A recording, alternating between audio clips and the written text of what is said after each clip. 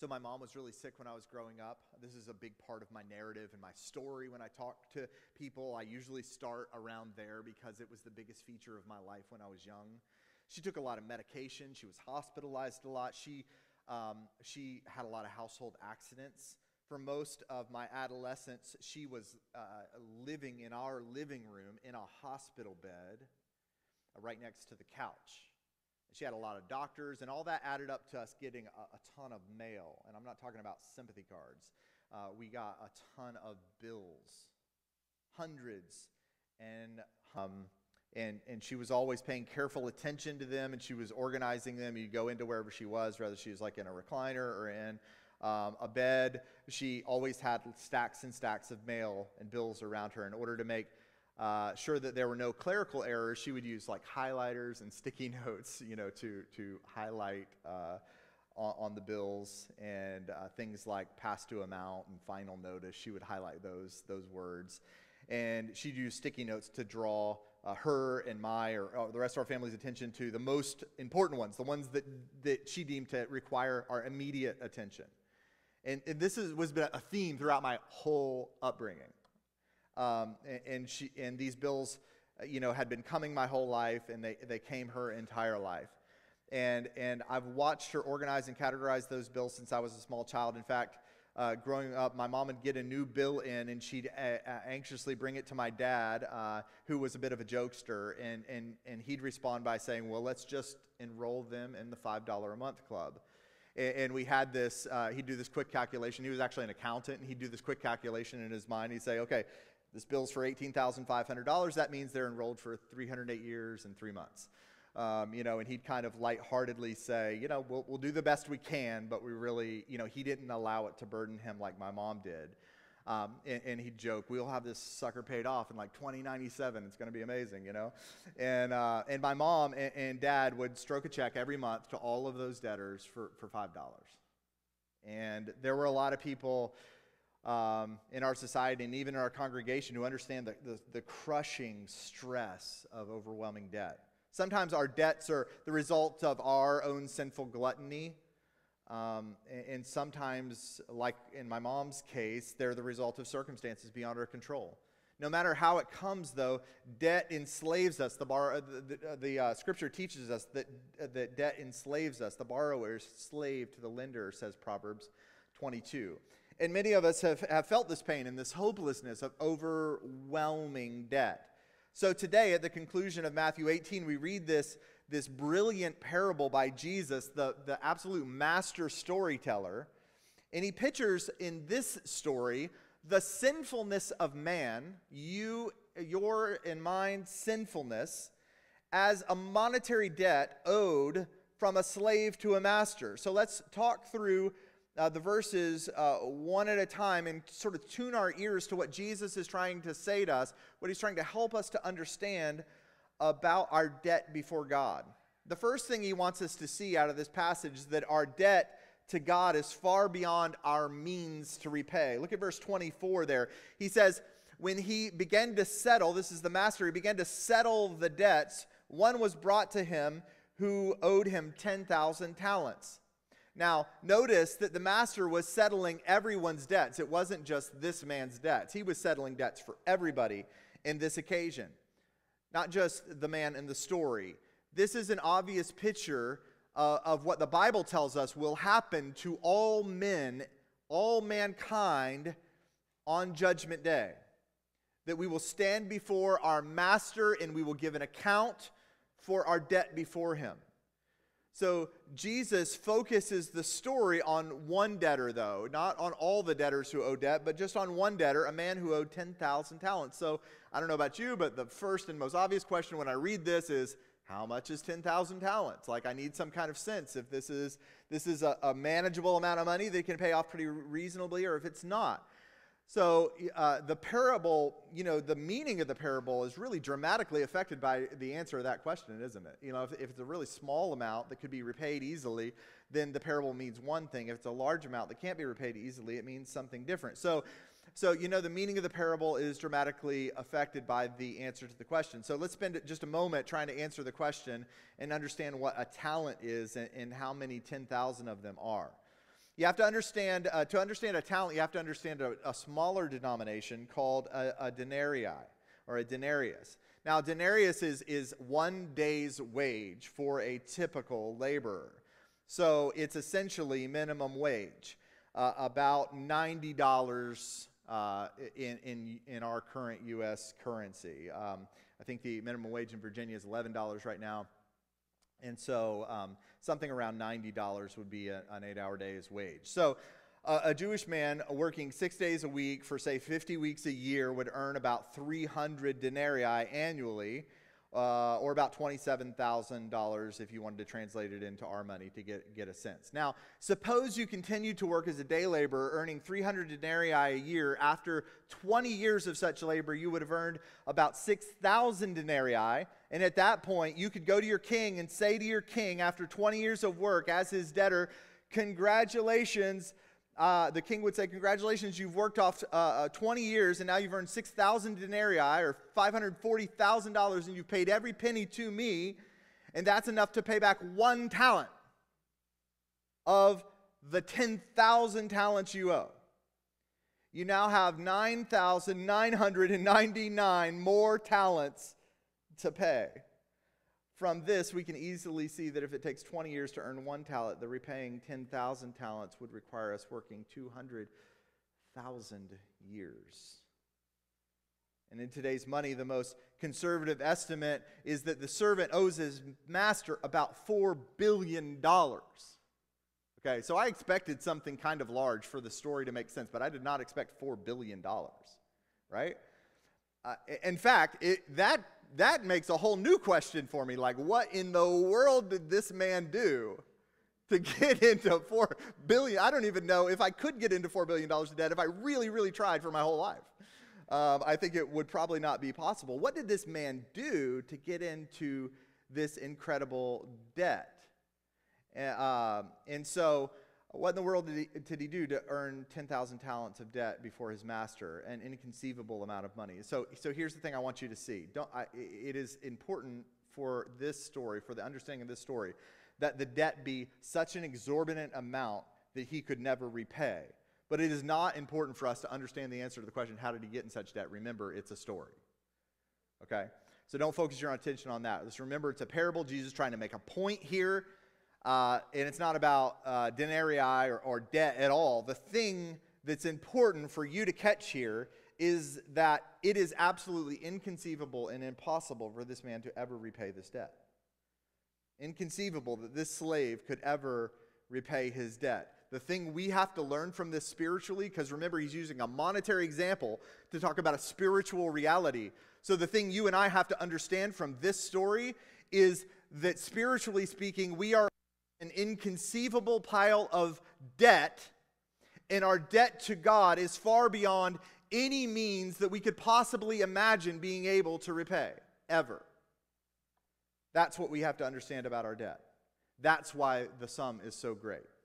The second thing we're supposed to see from this text, look in verse 25, where he says, and since he could not pay, the master ordered him to be sold, and his wife and his children and all that he had, and payment to be made. Now, if they were sold as slaves and all their possessions and everything they had, and that were paid back, you and I both know that that would have only been a tiny, tiny, tiny fraction of what was owed to the master. So what we're supposed to learn from this, what we see here, is that for our spiritual bankruptcy, our master is demanding everything.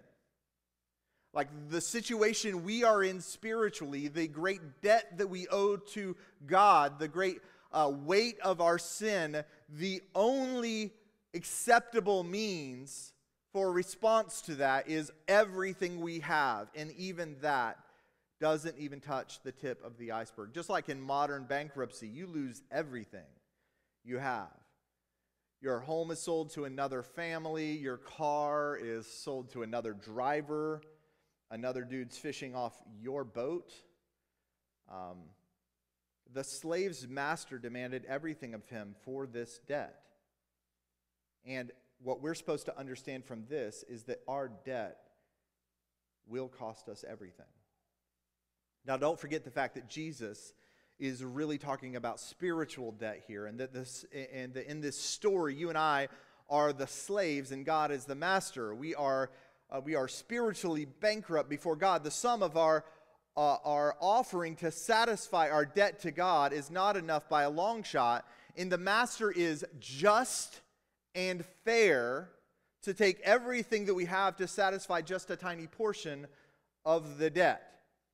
But to the master, the tiny portion that will be satisfied, he's not going to experience or feel that very much. In spiritual terms, we are far poorer than we realize, spiritually speaking, and our debt is far greater than we can imagine. And Jesus is warning us here that there is a day coming when the master will settle his debts with you.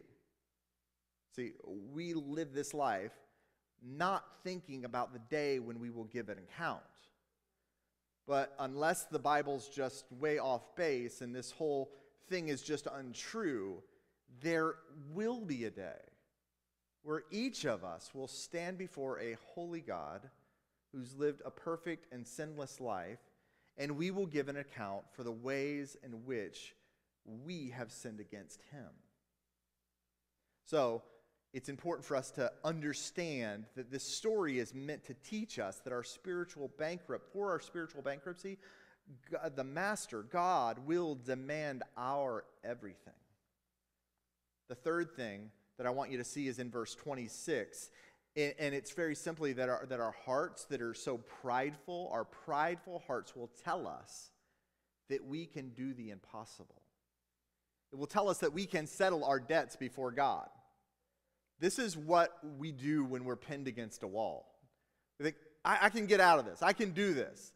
I can make this happen. Our pride comes up, and we start to think that we can do this thing that is insurmountable on our own, with our own strength. Look at the verse 26. So the servant falls to his knees, and he begins imploring or begging the master. Have patience with me, he says, and I'll pay you everything. I'll pay you everything. But he can't pay him everything. He'll never be able to pay him everything. But it's his only hope.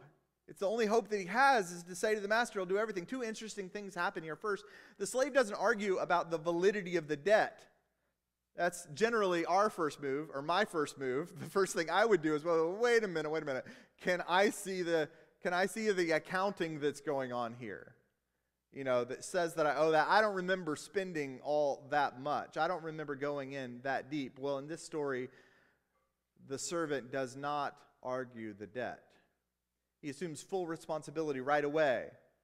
And his response seems really honorable to you and I, doesn't it? His response is like, I'm going to pay it up. I'm good for it. And just give me some time. It seems like an honorable response. Have patience with me. I'll pay you back everything. But the truth is, in 100 lifetimes, this slave could not pay back his master. Just as impossible as it was for my mom to be able to pay all of those debts owed to her. She passed away a few years ago, and she died with all those debts still to her name. It was impossible for my mom to pay those debts, but she believed she could. She was working toward it. She was trying. She was doing everything in her power to chip away at it. She wasn't even able to work. She didn't even have an income to earn a living. She didn't play the lottery. I mean, there was no way that she was ever going to be able to repay that, yet she tried. Despite the destitute situation and the promises we make, we cannot pay our debts. And the master knows we can't pay our debts. But even in this parable, there is good news. Like the gospel of Jesus Christ for the salvation of sinners is buried inside this story about a master and his slave and an insurmountable debt. Look to verse 27. The master, out of pity for him, released him and forgave him of the debt. God is merciful and he's ready to forgive bankrupt sinners. That's the point we're supposed to get from the first half of this story. That our debt is insurmountable, but that God is merciful and he is quick. He's ready to. He stands prepared to forgive debts.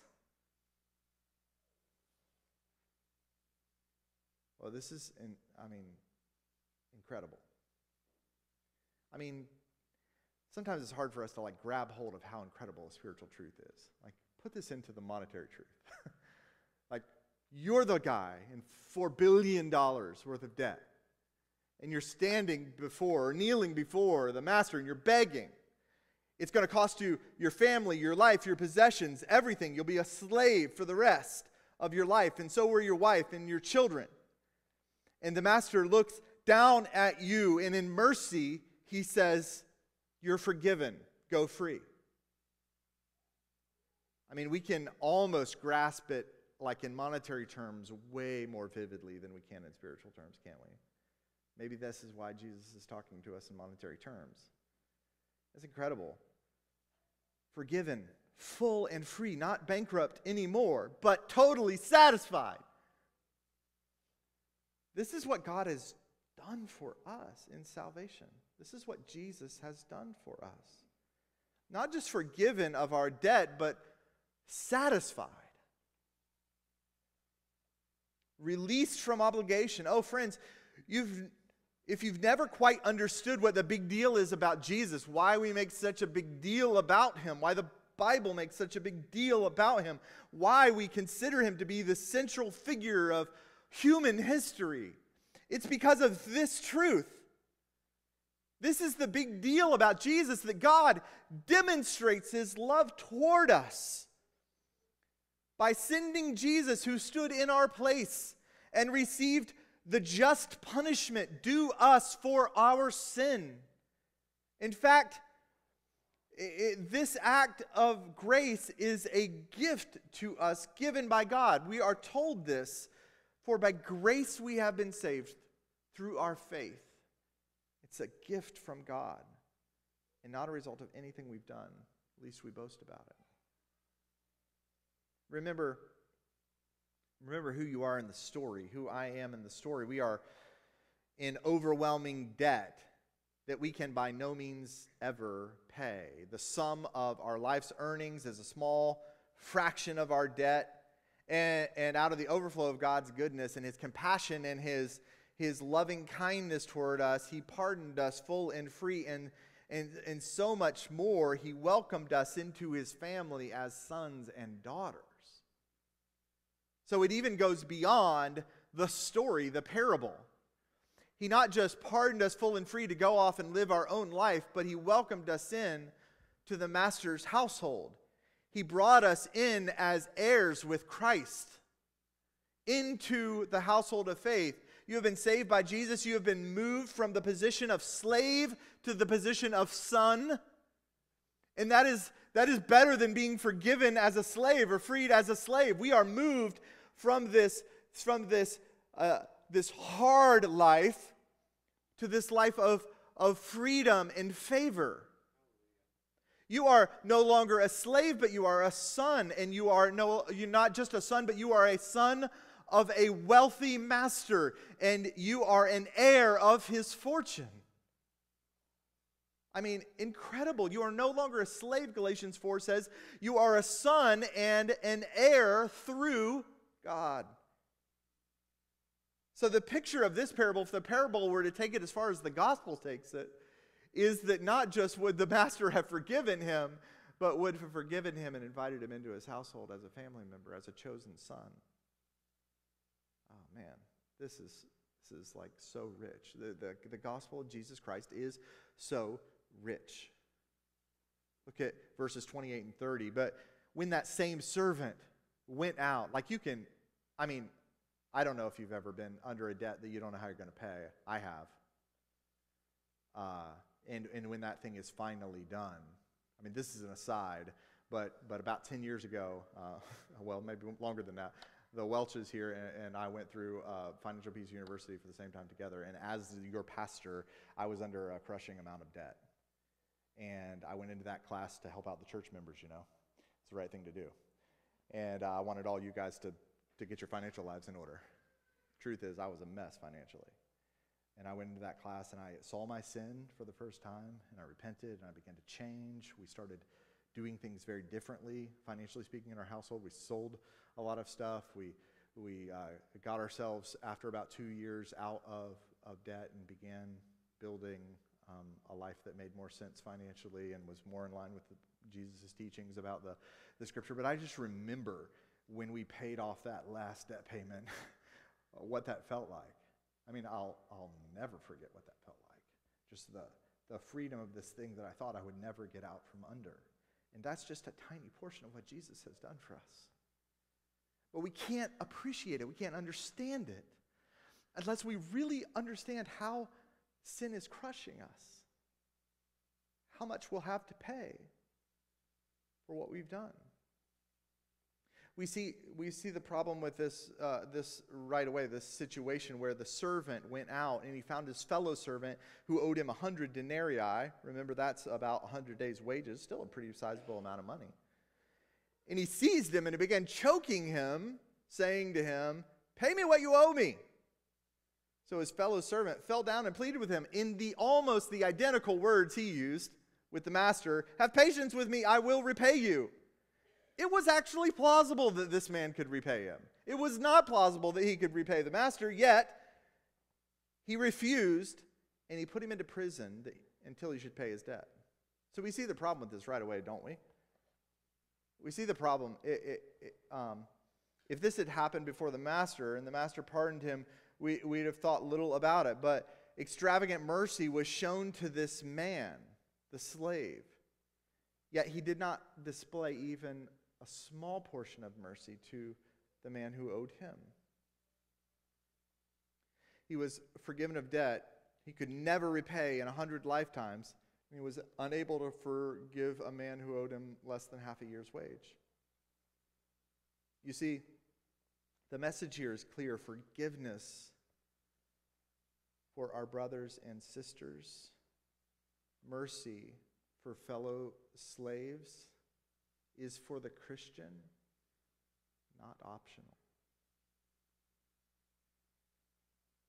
As evil and hypocritical as that man is, you are that man. You are that man when you refuse to offer extravagant forgiveness and mercy to those who sin against you. Jesus speaks about this kind of forgiveness and mercy a lot in the New Testament. And on every occasion, the Christian is commanded to forgive in light of the way they've been forgiven. You see, the Christian's not commanded to just forgive. It's not an unhinged or untethered command. It's a command that's always tethered to forgiveness in light of the forgiveness you've received. I know this is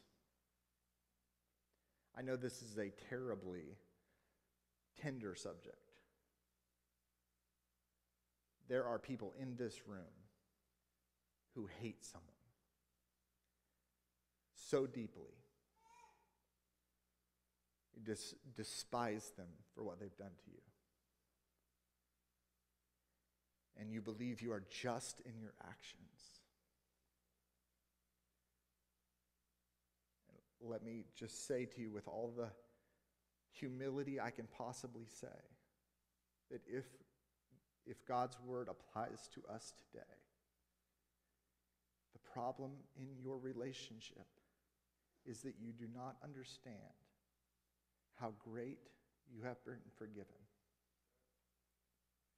If you find it impossible to distribute mercy, grace, forgiveness to someone in your life, it has something to do with the fact that you overestimate the role that you have played in doing right or being good, and you underestimate the incredible grace that God has bestowed to you. Jesus talks about this in Matthew. He says, "For if you forgive others of their trespasses, your heavenly Father will forgive you." So it's almost like it's got two hinges on it. Hinge number one is you should forgive because Jesus forgave you. Hinge number two is if you do not forgive, Jesus will not forgive you. It's a bit of a brain teaser, but both of those things are simultaneously true in the Scripture. It is a tension to manage for us to look at in the Bible and go, this is what God is teaching us. If you do not forgive others of their trespasses, your heavenly Father will also not forgive you. I don't think there's a way to interpret around that.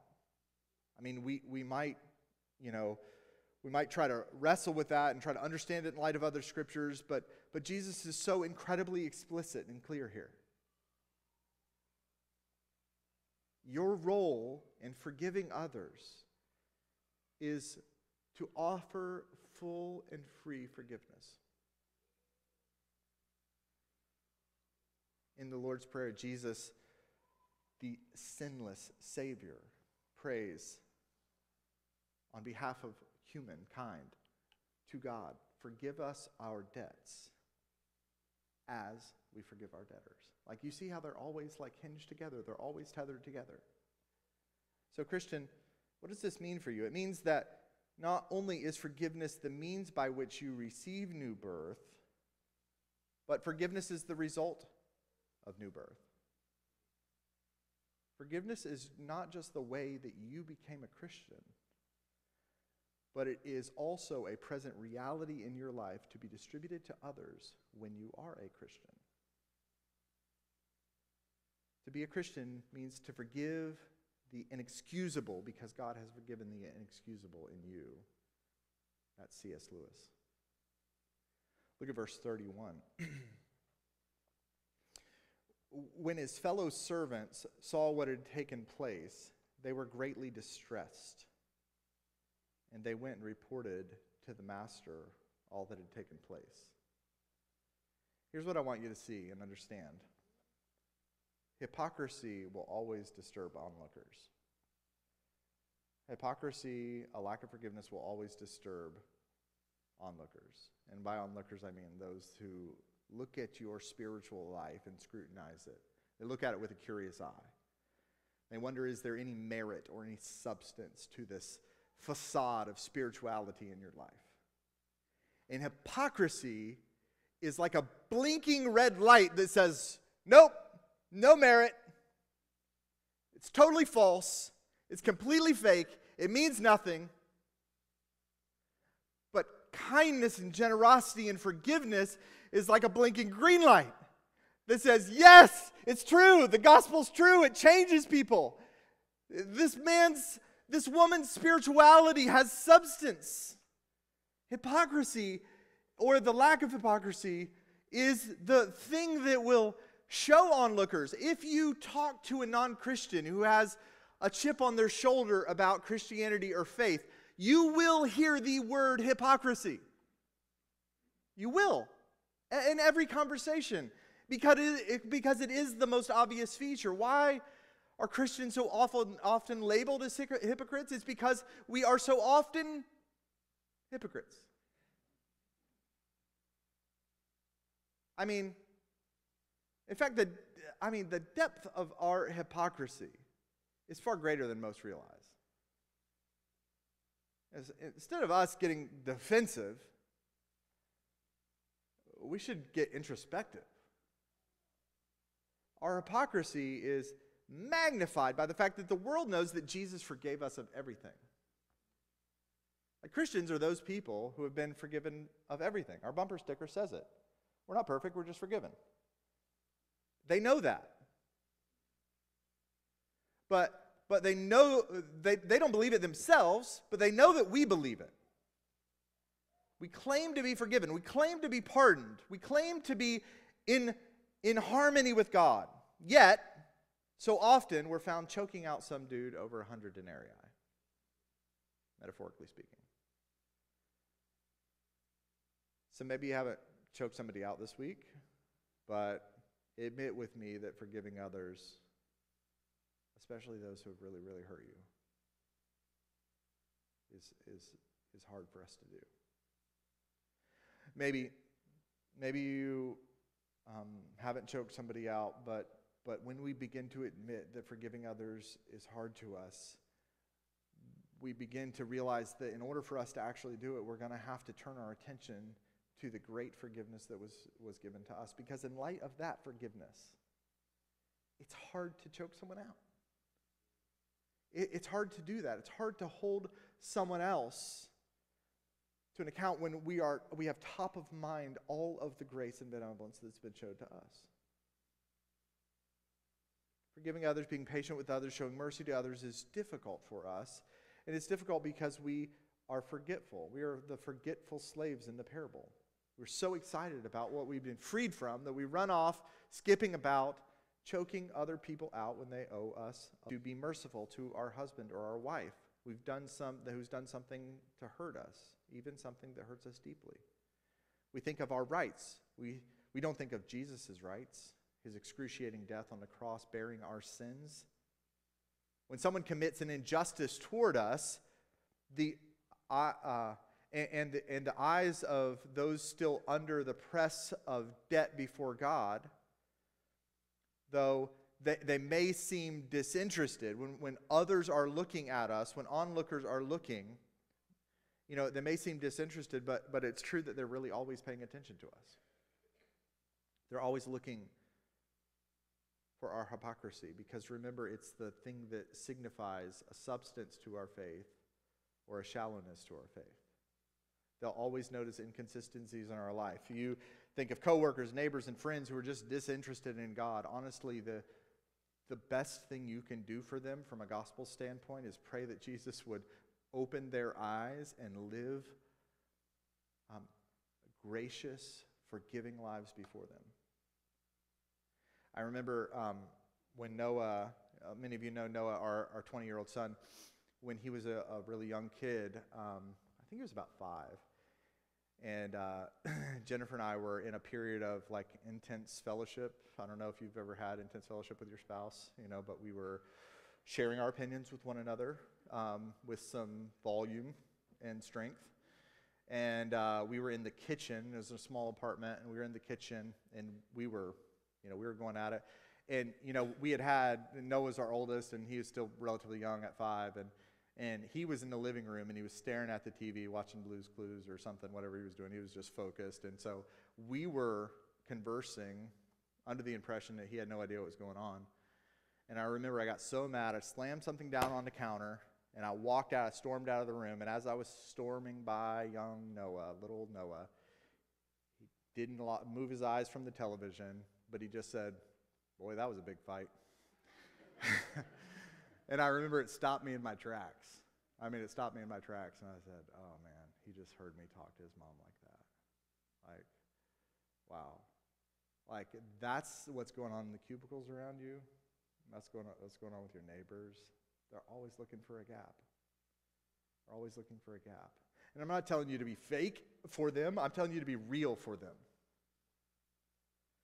7, the last thing I want you to see here, verses 32 through 35. Then his master summoned him and said to him, "You wicked servant, I forgave you of all that debt because you pleaded with me.